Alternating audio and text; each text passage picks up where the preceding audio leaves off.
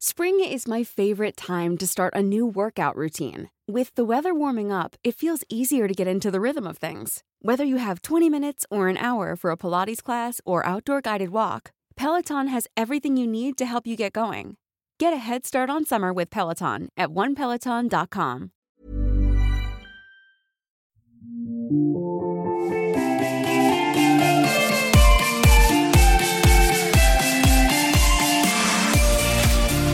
Hi. Hello. Welcome back to Old Millennials, a deep dive on shallow topics of the 90s and 2000s. I am one of your hosts, Emily Beijing. And I am your other host, Margot Poupard. Well, today is a very special day because we are welcoming a very special guest. Please welcome Tori from the Ready to Be Petty podcast. Yay! Yay! Hello. I'm so happy to be here. Tori, we're so excited to have you on today. We're so happy to talk about 90s cosmetics. I know. I feel like I lucked out in the topics. Oh, yes. I mean, it's a real treat. And I'm not just talking about the Dr. Pepper flavored lip smacker. Like, I think this is going to be a really fun topic. We've talked about doing this for a few seasons, so we're very happy to have you here today. I'll just give a quick overview of your podcast. And you, Tori, you are a young professional working in Victoria, BC. But in your spare time, you love to discuss reality TV, celeb gossip, pop culture, and stories that have happened in your life, all things petty after all. As I mentioned earlier, you are the host of Ready to Be Petty, which is this fantastic weekly podcast that goes into the latest gossip, stories going on in celeb and pop culture, with the caveat of having everyone discuss who is having the petty moment. And I'm so sorry if I'm getting this wrong, but the pettiest week. And then you're killing it. And then having your guests go into what their personal moment of pettiness was for the week. We had a whole lot of fun being guests on your pod a few weeks back. So we're excited that you can join us today. Thank you. Yeah, I'm so happy to be here. Like I said. So I think we can just kind of get started with a fun little... Oh God, I was about to call it an icebreaker, like we're in an orientation group. How dare you? Hey, I work at a university in student programming. Orientation just passed. Like, I'm ready for this icebreaker. Couldn't be more ready. Do you have two truths and a lie ready to go? How did you know that was going to be my icebreaker as well? Literally. Those are always the most stressful. I feel like you either end up lying, like having the most outrageous lie that's a dead ringer for a lie, or it's like something super subtle where it's like, I have two cats. And the lie is, oh, JK, I have one cat. Like, it's just stupid. Like, yeah, so they all mundane. are so boring, or they're just so outrageous. You're like, all of them sound like lies. But mostly, I don't know any of you well enough to be able to determine what's true and what's not. Yeah. In some cases, I don't want to know after knowing those two truths and a lie. So, but to go back to the icebreaker, when did you first buy a beauty product with your own money or allowance or something like that? And really, what were some top brands for you as you were kind of a preteen or teenager? Yeah, I can remember this day so vividly just because, I don't know, I guess it is like a pivotal part in a young girl's life. But I first started wearing makeup. I was allowed by my mom to wear makeup going into grade 8. So that was high school for me in Canada. So I must have been like 12 or 13. And I went to Walmart as a teen does with my two best friends. And I bought some CoverGirl, like brown, not matte, definitely shiny, translucent eyeshadow and mascara and a brown pencil eyeliner, and called it a day. But I gravitated towards all of the things that, I saw in magazines, like Teen People and stuff like that. Like, it was CoverGirl, Maybelline, I was like, oh, L'Oreal is like expensive. And like I was going for like the Wet n Wild and stuff like that. Of course. Tori, you and I have like similar makeup journeys, except it wasn't going in. I could wear makeup for like special occasions, like for weddings or bar/bat mitzvahs growing up. But it wasn't until high school, like ninth grade, that I was allowed to wear makeup like every day, like everybody else. And this isn't necessarily makeup related because similar to Tori, I just like grabbed all the Wet n Wild stuff because they had like the coolest packaging. Although I will say their eyeliner is god awful. Like you're better off using a crayon. You need a lighter. You need a lighter to sharpen it. Yes. Yeah, I was sharpening it with like my school pencil Oh yeah, not great. Yeah, and I was like, what's the difference? Like, nobody told me. Nobody sat there and like explained the difference to me. And to this day, I do swear by Great Lash mascara. I do think it is like the best mascara for your buck. Like dollars to donuts, the best mascara that you could totally use. And so I had some of that and like just slathered so much concealer that was definitely not my skin tone. But what I really vividly remember is that I also was like using Teen Vogue and like Teen People and like whatever Cosmo Girl, whatever my mom had lying around, and was like, I'm going to tweeze my eyebrows for the first day of high school. And I'm, because I've got bangs, but I have like, I've always had like a thicker brow. I have thicker hair. It's curly. And I've always been doing everything I can to just put on all of the frizz-ease like that was in the Burbank area to like make my hair straight and shiny like an Olsen twin because that's who I desperately wanted to be. But I was like, I'm going to pluck my eyebrows and I'm going to, they say it's super easy. Just look at the picture and like look at yourself in the mirror. And nobody told me or nobody considered the fact that like I have zero artistic skill whatsoever. Like I can't draw, like I can't really, like I never really like cut straight. Like it's never really, there's always something quite a little off with me. So I'm looking at a picture of Britney Spears and I'm trying to like pluck my eyebrows like in the same shape as hers. I'm going along and like one looks halfway decent and the other one is like so short and thin. It like I would not call it an eyebrow. And then I just had to go to school the next day with my fucked up eyebrows. And I used a brown Wet n Wild.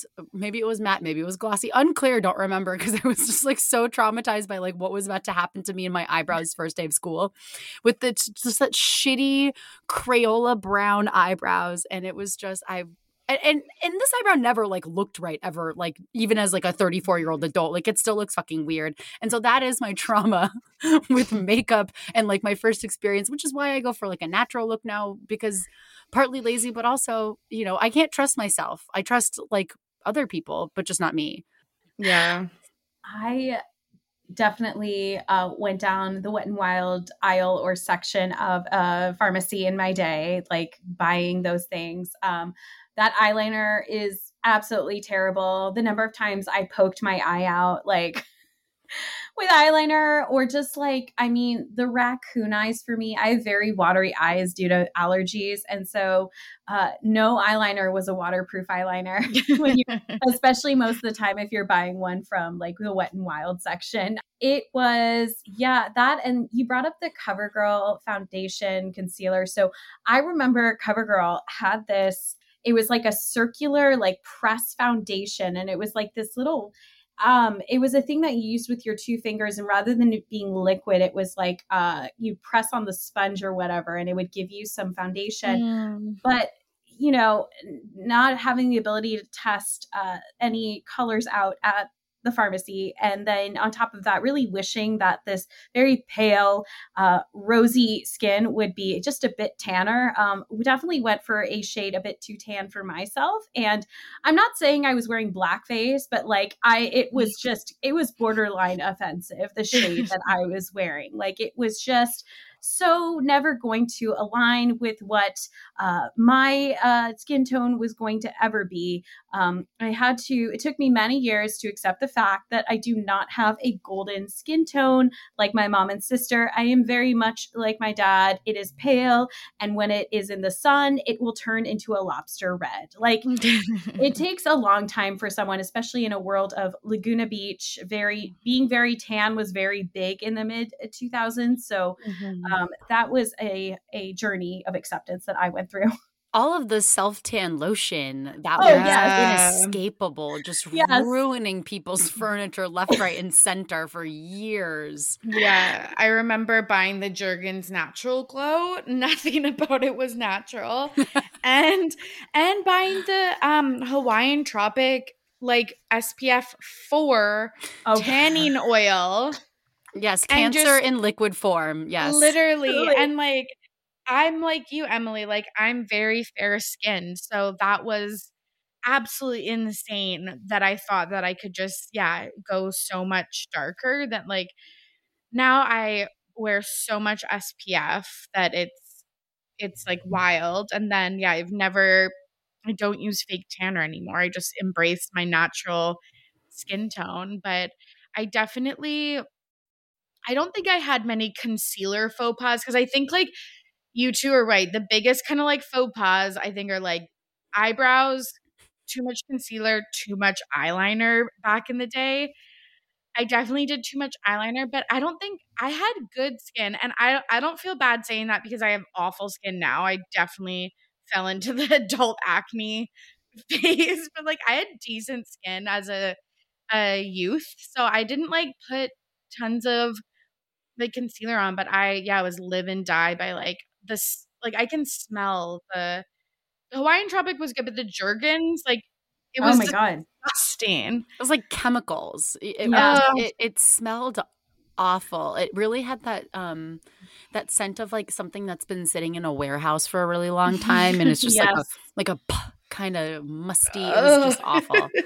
Terrible. Oh my goodness. But I mean, you bring up a great point about like having like not acne prone skin as like a teenager. Like some of the worst products that caused the biggest breakouts were like Proactiv, that deranged St. Eve peach walnut scrub. Oh my god. I was like, why is my skin so bad? Yeah, it's like, oh, why is my face burning? And why does it feel like I lost a layer of skin? Yeah, because I exfoliated it off. I'm so exfoliated. I'm like raw at this point.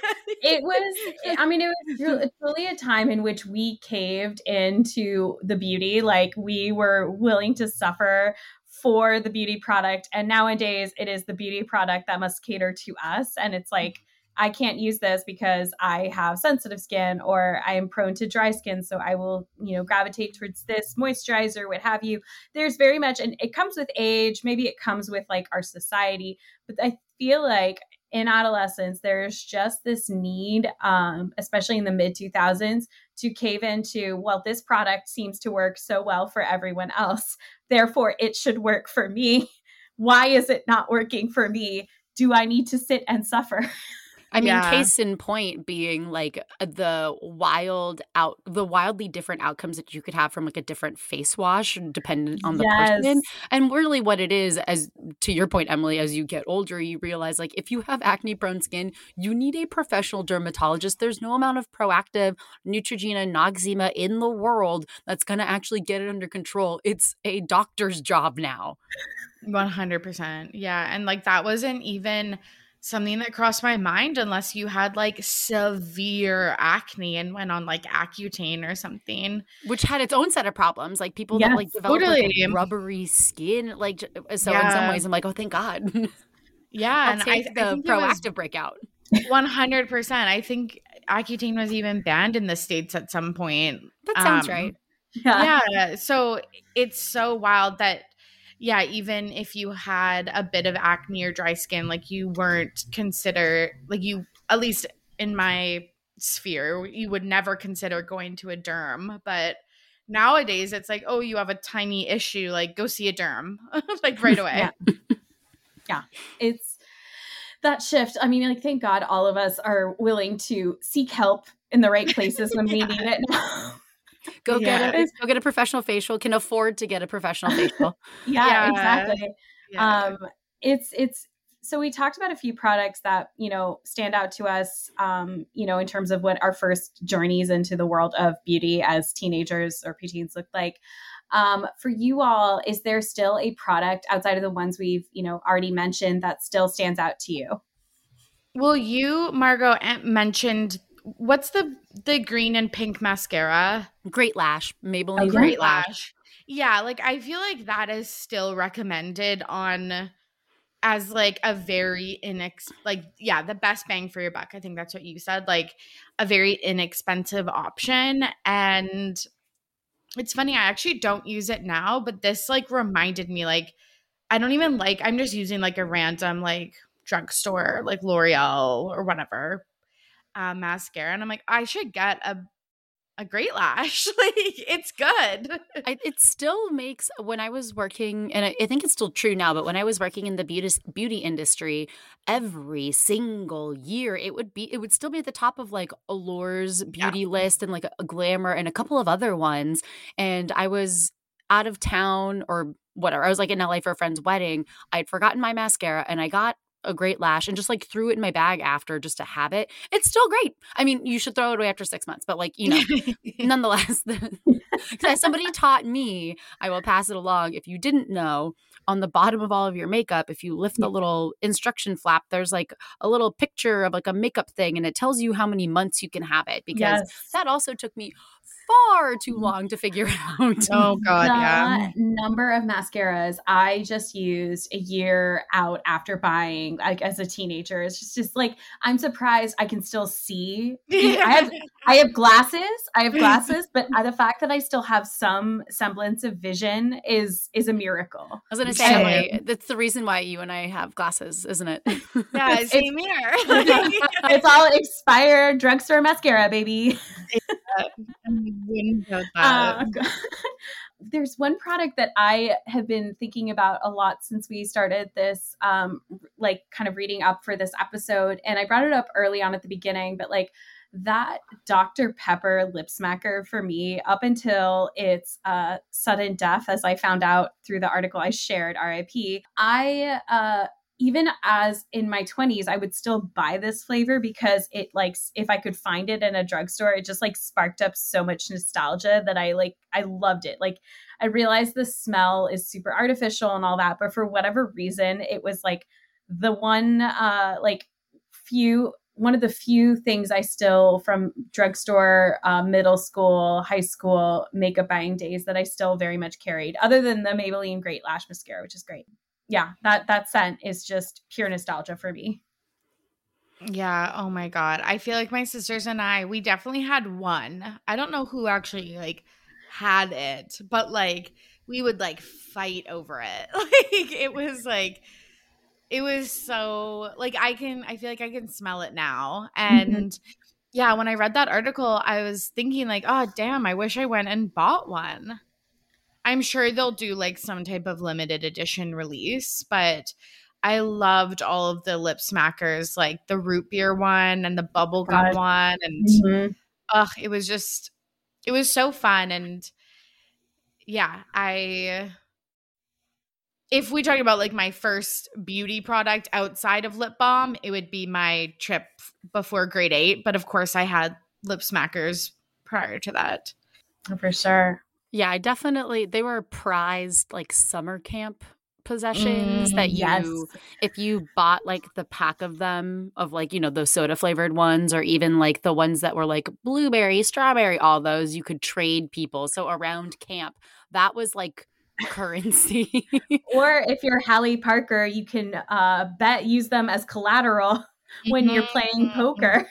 Yeah, that and like scrunchies and those butterfly clips were all like on the table, like playing whenever things got competitive, like playing Pogs or even just doing weird dares on the long bus rides to amusement parks or whatever. These would be things that would be up for trade or betting. But in the lip range, I'm not sure if they still do it now, because I kind of have like don't really follow what MAC Cosmetics does as much anymore, but my mom was a huge MAC gal in the 90s, and their lip glass was definitely like a covetable item. Yes. Little did I know until I started using it, God, it really dries you out. Yeah, it does. But it's sticky. Yes, sticky too. Don't ever have it like burst in your bag because you are screwed. But I remember that was like a huge deal. Like if you just wanted like over the top, like very showy, like Angelina Jolie lips or whatever, that was like that was the product that you wanted to use. But also like even just like the MAC like red lipstick, or even like the ones that they would put out every year for money to raise money for AIDS Foundation, was always like the lipstick that you had to have. God, I loved lip gloss. Oh my God. I had one explode. I actually literally had one explode in my back. I think it was like late high school I had one. That was like wow. Yeah. What a trip. We've talked a lot about like makeup, beauty products. One thing that we haven't dived into yet are perfumes and scents from like 90s and 2000s. What are some scents for you all that you are just, you can still like smell? Like if you were to smell it out in the wild, you would just have like a flash would come. Yeah. Oh my God. The first one that comes to mind is Clinique Happy. Oh my God. Oh yes. You could not walk through a mall without being misted by that. I got a sample, but it wasn't like a tube. It was like a pretty big sample. And I remember I like wore that for like, I tried to make that sample last for like a year. Of course. Because it was like perfume. Whereas prior to that, I had only been using like body mists. Because that's, again, I feel like very like kid. There's a Calgon one that I'm going to look up. It's like Calgon like marshmallow or something. That might be, is that Canada only? No, I feel this sounds very familiar. I'm looking it up too now. Well, then that's got to be like an East Coasty thing. Because I don't recall. It's like disgustingly sweet, but I think it's still sold today. Wow. But my sisters and I were obsessed with this. Like it was, again, you can get it $8 from Walmart and it would last you like 4 years because you weren't throwing that away. like, oh my God. And you're using it sparingly. Yes. Yeah. There was like speaking of like scents like that were not perfumes so much as mists. The high school girl lockers room at my high school was like a steady scent of like sweat and Victoria's Secret Love Spell. Thank I don't know. You. Oh, God, no, yeah. Love Spell is the scent of middle school and high school. And then if you want a scent that's going to stop you dead in your tracks, for me, it is always going to be Ralph Lauren Romance. Like from it's got to be like 10th grade through like early college. That was not only like my scent, it was everybody's scent. And I like went on a few dates with a guy who wore the male version of it that smells kind of the same, but like a little bit different. So it's a little bit weird to be like on a date with somebody that smells kind of like you. But like not too long ago, a couple of years ago, I was on BART and I swear I smelled the male version of Ralph Lauren Romance. And I was like, who's spraying this? And where did you find it? That's so and many. Also, is Zach in here? Is that why? Like, that's so many. This is not the way you want to find out. Literally, like a scent memory. I've actually never heard of Ralph Lauren Romance. Ralph by Ralph Lauren. Yeah. Turquoise bottle was, I think, my older sister's first perfume, and I think that was really popular. So I can still smell that one. And then we didn't have Victoria's Secret for a really long time, and then it only came to like Toronto and Vancouver probably in the early 2000s, mid 2000s. So we didn't have tons of the Victoria's Secret sprays, but we definitely used a lot of the Bath and Body Works ones. Oh. Yes. Oh my God. Yes. Another mall hit. Yeah. I'd love to know for each of you, what was your Bath and Body Works scent that you gravitated towards in the lotion, spray, what have you departments? Okay, literally, I always picked Twilight Woods, and it wasn't even because I liked the smell. It's just because it said Twilight, and I was really into Twilight. That was the only reason. Like, it was pretty like woodsy and musky and like where I'm like more like light and floral. But I was like, well, I have to have it because it's like Twilight Woods. Like, duh, that's the reasoning. What was the like sour apple one was like Oh, my yes. scent and lotion. I do not know why. I think I got it gifted and I was like, this is me now. And that's just kind of what I used for like a couple of years. Then there was like a short-lived time where maybe I'm misremembering this, but in the Beverly Center, it was either Bath and Body Works or like a competitor where you could like make your own essence, but it was all like these terrible scents, like your musky Twilight Wood or your weird green apple or your like strawberry mango salsa. And so I definitely was like very into that for like a hot second, but mostly because you're like, ooh, I'm a chemist. I like make my own scent. Look at you, Madame Curie. Mm-hmm. Yeah, that's like fancy. Yeah, and I think it was expensive, which explains why I only did it exactly one time. Yeah. I was very into there was Sun-Kissed Raspberry was a flavor or scent that I really liked. And then my sister was very into a cucumber melon, which she did not use sparingly. She used excessively. And so I got sick of cucumber melon. And for a very long time, if I smelled it out in the wild, it would just like adverse nauseous reaction. Yeah, I think I had one of the cucumber melon like hand sanitizers, and it just like you don't need your hand sanitizer to have that scent or any scent. Like it's disgusting. It was like the ones with like the little granules in it, right? Yeah. Okay. Moisture beads. Yes, which aren't those really bad for you? For them, not for us specifically. For the environment, like microplastics, etc. Yeah. God. But yeah, I was slathering that stuff on. Oh, yeah. So earlier, Tori, you brought up the fact that, you were in Canada, so you had some very different products. Are there any products that were very strictly Canadian? And like when you hear about like US nostalgia, you don't ever really hear about them. And then in return, besides, I know Victoria's Secret showed up kind of in the early 2000s. Were there any other brands that you heard of in the States that really like resonated with you, but you weren't able to buy until later? Yes. Okay. So I didn't have Victoria's Secret. Sephora didn't come to Canada until I think it was 2004. But again, it just came to like Vancouver and Toronto. So if you didn't live in like a major metropolitan city, you wouldn't get those things. And like online shopping wasn't popular. I don't even know if they would ship internationally. So I think we were left in the dark about a lot of things. MAC is a Canadian brand. So I feel like MAC had a big, like, it was just really popular before it spread worldwide. Does the US have Avon? Yes. Okay.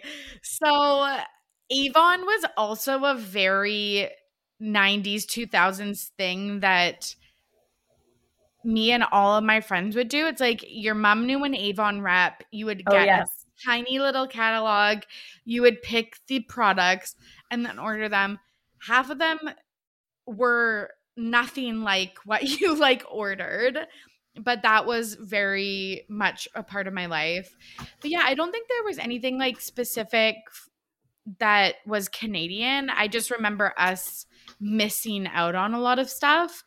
For example, I went down to Seattle when I was in high school, and I really wanted the Jessica Simpson Fancy perfume. Oh. Which actually smells so gross. Like, I don't know why I liked any of that, but I wanted it so bad. I think I only had $100 to spend on my shopping trip, and it was $80. So I was like, oh my God, like I either like I don't get it or I just buy this one thing and I get like no clothes or anything. because this was a back to school trip. And I had a meltdown, didn't end up buying it, bought other stuff, but would like regretted it. So went to school, must have forgot about it. Christmas comes along and our American relatives come up to visit, and they brought me the fancy perfume for Christmas. Aww. And it was like it was so nice. But yeah, we just didn't get so many of those, like bigger products that the States have, I think. Well, speaking of Jessica Simpson, did you guys get her dessert body lotion line? Oh, okay. yeah. Okay, good. All right. Well, then, you got the main event. yeah. And I still wonder, I was given it as a gift. So I wonder if it was, again, from a American friend or relative. But that was, when I think of the worst beauty products of that time, like it has to be those, because so yes. I got like those like big like pom-pom like that you dab on your the powder. Yes, yes. Sparkly, like it's a giant poof. Yeah. Yes. Yeah, okay. And it's like literally just sparkles. Yes. Mm-hmm. And you literally just powder your face with sparkles, which is like you would never.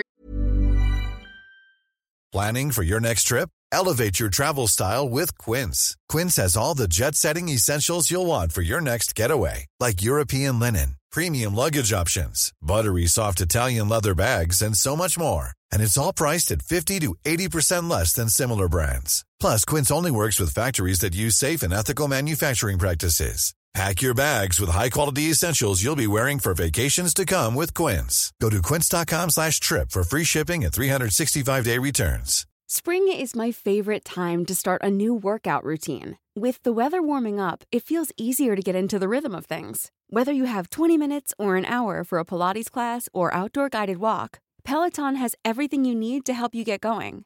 Get a head start on summer with Peloton at onepeloton.com. Do nowadays, I had one of those, and then I had her cream, and it just smelled so disgusting. Like, I don't even think I liked it then. It was that bad. Yeah, a friend of mine and I were like, we knew it was gross, but we couldn't help ourselves. And we just like sampled like all of the products that she had to offer and like made ourselves fucking ill in a Sephora. Sampling all of, like, I remember she had like a whipped lotion or something that was like a chocolate, and that was maybe the halfway most decent one.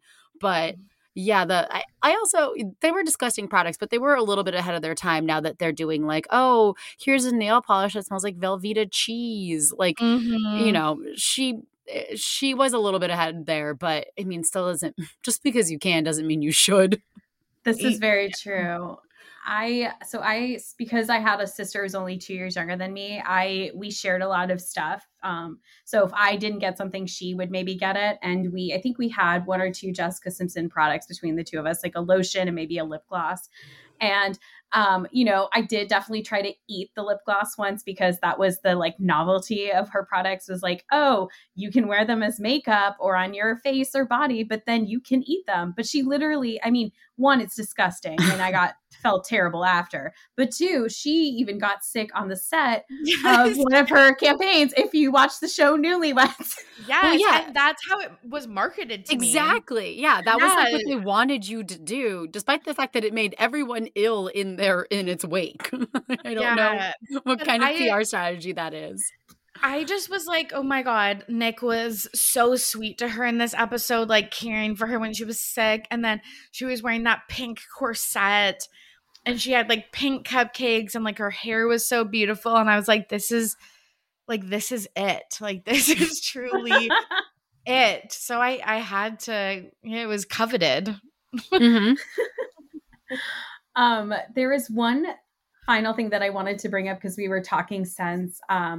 I had, so when I was, I think in middle school, my parents I had to travel a lot for work internationally at that point. And my mom in duty free as a Christmas present got me like a small thing of Tommy Girl, which was like, oh, this is it. This is the big leagues, baby. Like I was just so excited. So I think like that smell would just like, if someone out there's bringing back Tommy Girl, which I'm sure someone in Gen Z is going to do it. Like it's not an if, it's a when. I will forever salute you, but I cannot participate because it's just such a like stuck in the 90s scent. And then the final thing was that my cousin recently texted me and told me that she was trying to start wearing Obsession again, like the Calvin Klein fake fragrance. My cousin's 49, God. So she's very Gen X, and she's in Toronto, and I was just like, I smelled it recently at a department store, and I was like, yeah, this is a scent. It works for her, but it does not work for everyone. Yes, yeah. It's funny how those like kind of mid-tier, like it mid-tier but designer, like the Tommy's, Ralph Lauren, etc., did so well in the perfume world. Yes. So weird.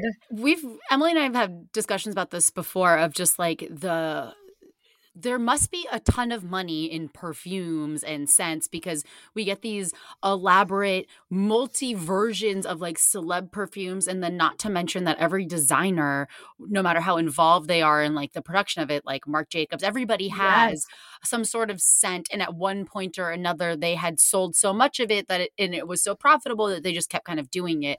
And I'm just curious to see a breakdown of those numbers. But like when you think about like Britney's empire of a majority of it comes from fantasy, which I like don't know a single human being who bought that scent or wears it.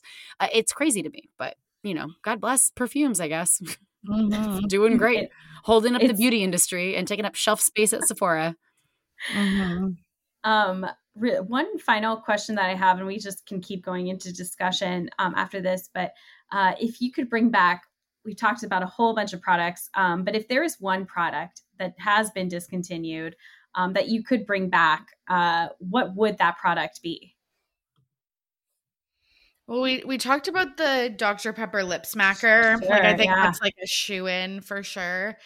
I actually wrote, I don't actually remember the brand, but the nail polish that was clear but had chunky sparkles in it?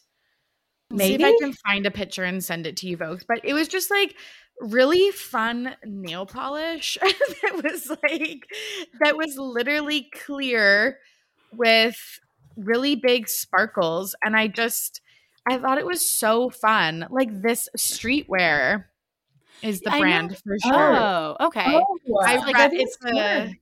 It's a Revlon. Revlon brand, like a line, I guess, from Revlon. Oh, because it's like one of those things where like once the trend catches on, I remember Hello Kitty had a version of that where it was just like little Hello Kitty characters with the sparkly chunks. But it's got to stem from somewhere. Right. Yeah. Oh, yes. I remember wearing this nail polish for New Year's many times. Mm-hmm. Yeah, it's just so fun and it just looks so 90s. And that style is coming back, so maybe we will see this. But yeah, it's just not complicated or anything like that. It's just a good nail polish color. Oh my God. And then putting it over like a darker color, that's unlocking some memories here as well. I love it. Oh my God. I absolutely love this. Margot, are there any products for you that you would like to resurrect? Hair tinsel. Oh my God. Oh, yes.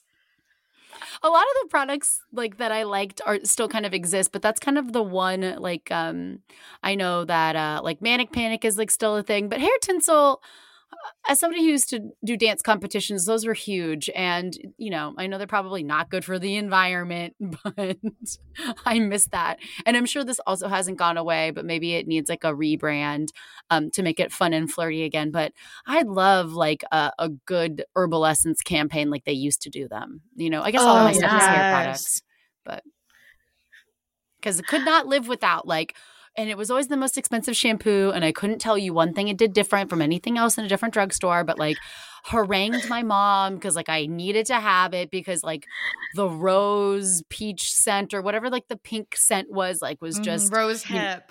Thank you. Oh my it was God. it was the scent to have. Yes.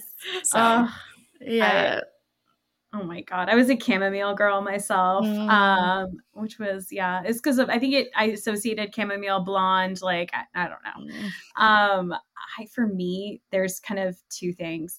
One, John Frieda Beach Waves. There was this sea salt spray.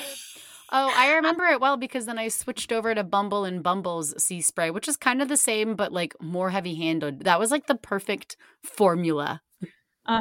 It was, that smell, it's just summer in a bottle, but a healthy summer in a bottle, unlike the tanning oil. Yeah. And similar to what you brought up earlier, Margot, so you brought up hair tinsel.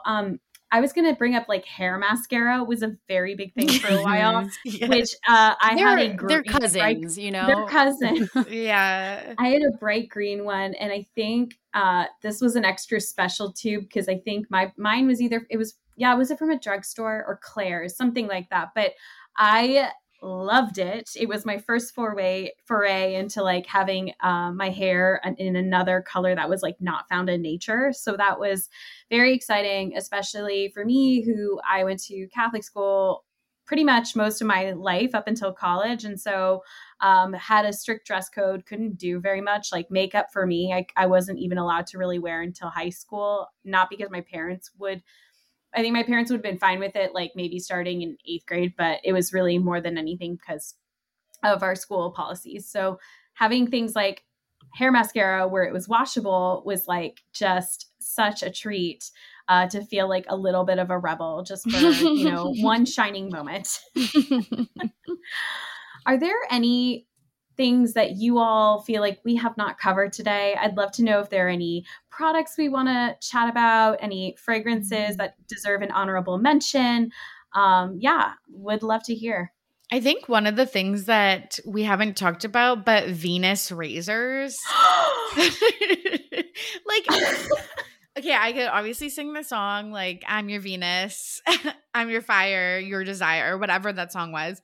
But it was, I think I started shaving my legs and my armpits in 5th or 6th grade, which seems so early. I was not allowed to.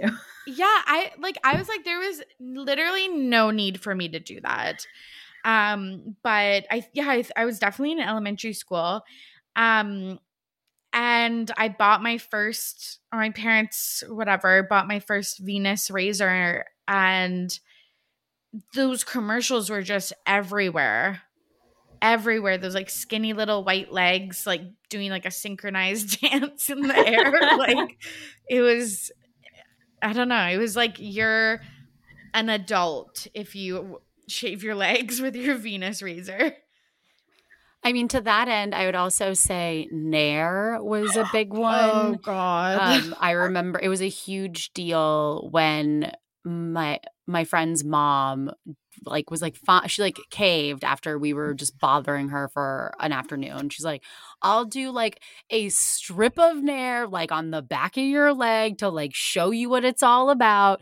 And just it being this profound we're adults now, we are women, we use Nair. And then I remember when I went to go buy it for myself at some point in middle school and I was allowed to, having to my mom had to explain to me the difference because the packaging was similar and for whatever reason they were in the same aisle, but the difference between Summer's Eve and Nair, don't just grab whatever pink and white box without actually taking the time to read the label because you will be severely disappointed. I'm glad you brought up Nair, Margot. So I was in a household in which my parents kind of avoided me shaving for a while. I think I did it for the first time, maybe, I don't know, 6th or 7th grade. But more than anything, once I was of the age where I'd want to get hair, remove hair from my legs.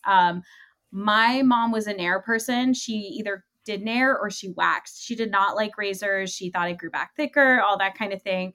And so she brought me some Nair to use, and it gave my skin like so much of a rash. Like it just did not work with my skin. And so I was like, yeah, I can't do this. Like, this is not going to happen. You're going to have to cave and like, let me shave, because like can't do this. And waxing is very painful. Oh God. Yeah. So yeah, that was my foray into shaving legs. And then I feel like my sister kind of, because I paved the way, if you will, was able to get a razor when she needed to shave her legs. But Venus, the Venus campaigns are still forever seared in my memory. Whoever wrote the song Venus, I think it's originally by a band from the 60s, made quite a bit of money thanks to the Gillette company. Any other final products that we need to talk about? I don't know if it was necessarily a product, and I don't know if you guys participated in the same cultural appropriation that I did, but bindis were like a huge thing for a couple of years because of Gwen Stefani, like her, and this is like elementary school or whatever. So like on the weekends, especially if it was a weekend with my dad, we'd go to the Venice Boardwalk, and my friend Cass and I would we'd shop for bindis, and they were like extremely cheap because Hare Krishnas hang out down there all the time. And so they sell them. And also had to have what weed was explained to me because they have their like little stoner drum circle every Saturday and Sunday for hours on end. But anyway, we both got bindis, and like that was like a huge, also like maybe like first steps into like beauty products, because we really wanted to look like Gwen Stefani super bad. And that was like the closest way without actually doing makeup or being able to like wear lipstick. Although I'm sure when someone's back was turned, we also added like a red lip or whatever to get closer to the look. I'm glad you brought up bindis, Margot, because so for context, Corey, my mom works in like international law. So growing up, we had a lot of friends whose parents worked in that field as well. So they traveled a lot for work. And we had a family friend who, the dad worked in India, and they even the family lived in India for a while, and they came back with bindis, and we were like, I think it was like 8 or 9 years old, or maybe 10 even, and like I too, like you, Margot, wore the shit out of these bindis. Yes, very much cultural appropriation there, but boy, did I feel like a rock star at like 9 or 10 as I'm wearing these. My bindi and my press-on nails from the drugstore, and I was ready to party. Yeah. My party, I mean, like watch a movie, probably a night you did last summer or something. Yeah, I miss that because I think I'm a few years younger than you guys, so I feel like I miss that. The Gwen Stefani, like the No Doubt era, I feel like was like just before me, but I definitely remember her wearing bindis, and even Selena Gomez as late as like 2000 and like I want to say like 16 was wearing a bindi. So yeah, some things never change. Yeah, I mean, people were still wearing like Native American or Native headdresses to Coachella up until like 2 years ago. So yeah. Progress is slow. Yeah, 100%. But yeah, there's definitely lots of other things when I think of cultural appropriation and intro to beauty, like cornrows, like going to Mexico and getting your hair done in cornrows, or singing the bindi. Was there anything else I was thinking of? We talked about the tanner. Yeah. Oh, my cousin got Bo Derek braids, and when she came to visit, and as a white French girl who doesn't speak English, because it was just, and she wanted like the beads, she wanted like the whole 9, and she got like extensions, and it was like this whole thing, and my mom had to like take her to a very specific beauty shop where she was the only white girl there. And it wasn't obviously until like years later that I realized what she did was cultural appropriation, and she should have been stopped. But you live, you learn. And you get bad braids, and you hope no one remembers. Yeah, there's definitely because my mom traveled to a few like different countries and would bring back like an accessory or something for us to wear that I probably as a child should not have been wearing. given what it was. But I'm glad we have now had some good discourse on cultural appropriation, what that means, and why it's important to not wear these types of things if that is not a part of your culture. And you know what's never going to be a part of our culture again? Crimped hair. Please don't bring that back. Oh, God. God. I like... In looking through some of these articles, they, Hot Tools came up a couple of times and they're like, oh, yeah, and like the crimper attachment. And I immediately had like a Nom flashback where I was like, oh, no.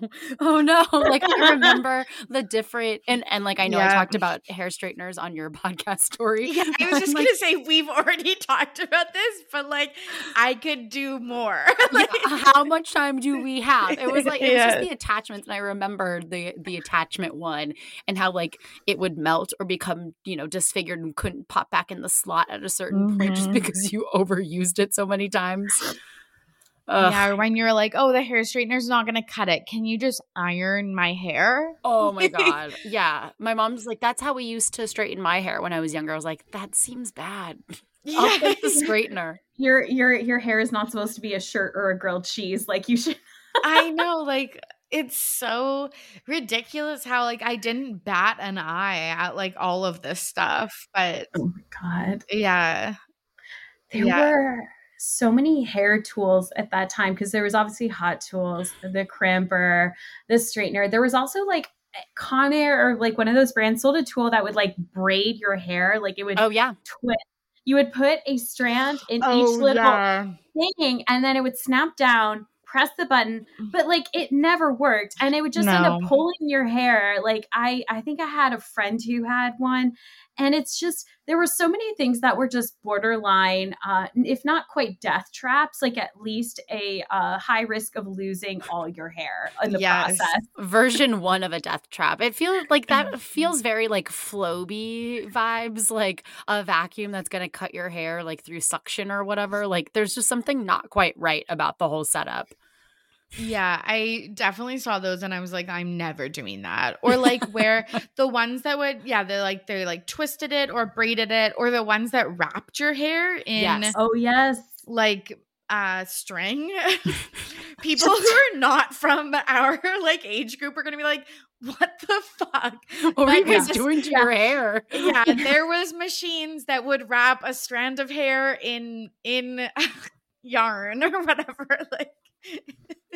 But I never dabbled in that. I just like, I think I just knew. I was like, that's not for me.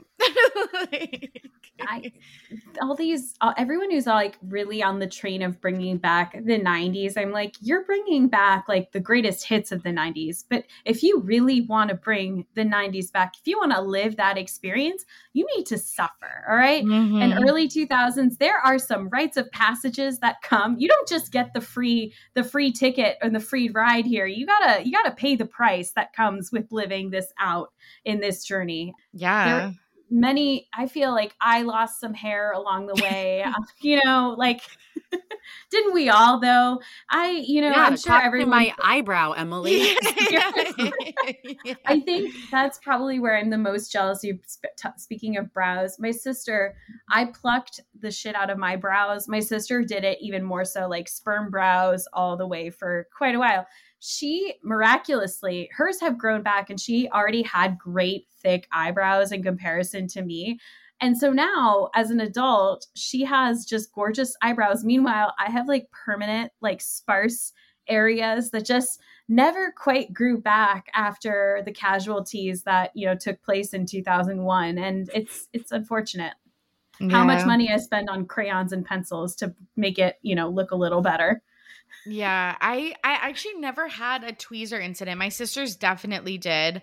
I think I just had really naturally thin eyebrows. And it's so funny because like I have mine now microbladed. Oh. So like I think I just had sparse enough eyebrows that I didn't really overpluck them.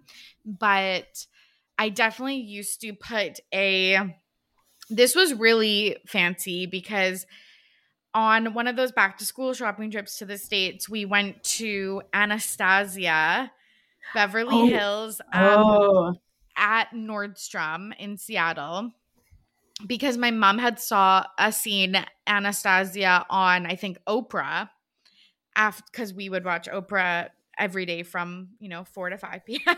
after school. And we got, my sisters and I all got a brow powder and a tracer. So I would literally put a full tracer on my eyebrow and just fill it in with powder and call it a day. But it's so funny because I must have been like 13, 14, 15, 16. And I remember I went out drinking. I was a young drinker, and because there's no such thing as setting spray or primer or anything like that. And I woke up the next day hungover, and my friend's like, "What is this like dirt patch on your forehead?" And it was my eyebrow. They just had migrated up to my hairline, and it was just like it was just brown eyeshadow that looked like dirt on my forehead. And I was like, I literally partied my eyebrows off. Like, oh my God. It was so bad. But like there was nothing to set it with or anything. But yeah, I just like put the stencil on and would fill it in, and sometimes one would be higher than lower than the other. But he just rolled with it. Oh my God. That's fantastic. A fun fact about Anastasia that I recently learned was the actual Anastasia, is Sebastian Stan's godmother, like the actor. Weird. Very weird. That is super, super weird. Yeah, she has done really well for herself. Yeah, and I think her kickoff was Oprah, truly. But yeah, that was like the fanciest. We thought we were so cool. Before we, I feel like that is just like, laughing our eyebrows off here, or parting our eyebrows off is a great way to kind of end our episode for today. But before we end, I'd love to hear if anyone has any final parting words, any advice to those youngins who are trying to bring back some of those 90s, 2000s trends.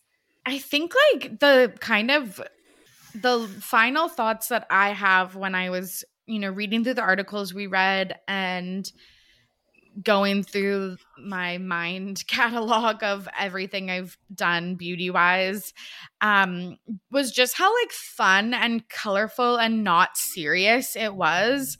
And I feel like beauty nowadays is so neutral and serious, and like you do have to have, it perfectly blended and the perfect skin tone and like everything like that. I guess we're like, that might have like come around 2016, and we're kind of moving out of that and going for more natural looks. But like, I just forgot how fun and colorful it was. And if I do foray back into this kind of makeup style, or if anyone else does, I think like that's the thing that I want to remember is and to emulate is like the fun colors, the like kind of not giving an F, and just trying a lot of stuff and not having it perfect.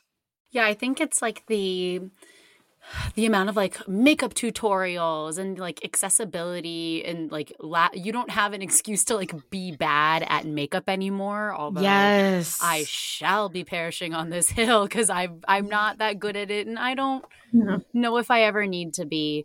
But I think there's like such a wealth of information that never used to be there, that like the pressure to go out and like have your best face on, even if it's not something that you're super into, just knowing that other people's makeup will look better and you want to be better at contouring, and I think that's great. But I definitely agree, Tori. Like I would love to see a little bit more like fun and playfulness. And I will give props to Euphoria's makeup team, because I think that they really have at least like opened it up for people to do experiment with color and like do stuff that's out there, even if it's like a Tuesday and like you don't need an excuse, and to like, I don't know, loosen up about the whole thing. And I know that the makeup artist also has a line out that's like a vegan clean makeup, but it's like very bright, like super fun colors. And it kind of almost makes me want to, I don't know, experiment with something wacky and see where it goes. Because like you said, shouldn't take it so seriously. It's just makeup. Mm-hmm. Margot, I'm going to show up to our next hangout with some bright green eyeliner. Yes. Love it. I probably will. I got, did I tell you for like the open house or the housewarming party, I got this like new eye makeup that's like from Glossier, and it like comes in this tube, and it's like a thicker like top to the tube, and I couldn't get it open. It was like a hot day, and I was starting to get really frustrated, and I was like, if I have to look at a TikTok to show me how to open this, I'm gonna scream. I'm not that old. And then when I Googled it, everyone's like, yeah, the thing's just like super hard to open. Like think of it like a jar. Like get a towel and try to open. I was like, I will not let this undo me. This will not be my barrier to entry. I will have fun with a sparkly lilac eyelid.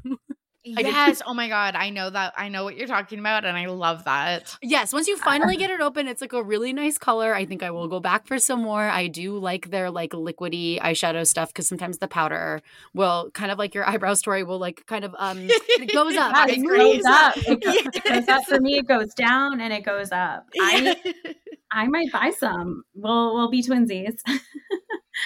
Well, thank you so much for joining us once again, Tori. Before we end for today, do you have anything you'd like to plug? Any upcoming projects you're working on, or anything surrounding your podcast? Oh, thank you. Just released an episode today about celeb astrologies. I had an astrologer come on and do some tarot readings of like Britney Spears, Rihanna, Anne Hathaway, Taylor Swift, and Kim Kardashian. Ooh, that sounds fun. Yeah, super fun and just like chill. Even if you're not a believer, it's just kind of fun to, look at the charts and get a reading. And then, otherwise we're just talking about pop culture news, celeb gossip, reality TV. You can find Ready to Be Petty on all podcast platforms, and my socials. My handle is at RTBP Podcast. Thank you. Thank you. And thank you so much, everyone, once again for joining us for an episode of Old Millennials. As you know, we have a Patreon, or maybe you don't, but we have a Patreon. And for $5 a month, you can join our Old Millennials Cinematic Universe. That gets you 2 pieces of content a month. Usually, Margot and I are watching the latest and greatest Netflix or Hulu docuseries or other cool shows on TV. We'll give you the rundown of what we think. We will, in the next couple weeks, be releasing an episode after we have seen Don't Worry, Darling. So we'll have lots to talk about. So check us out at Old Millennials Pod when you go to Patreon. Additionally, you can find us on social media. We are at the Old Millennials Pod on Instagram and on Facebook. And then individually, you can find us on Twitter. I am at Emily A. Bejen. And I'm at Marge She Wrote. And until next time, we say bye-bye. Bye. Thanks, Tori. Thank you.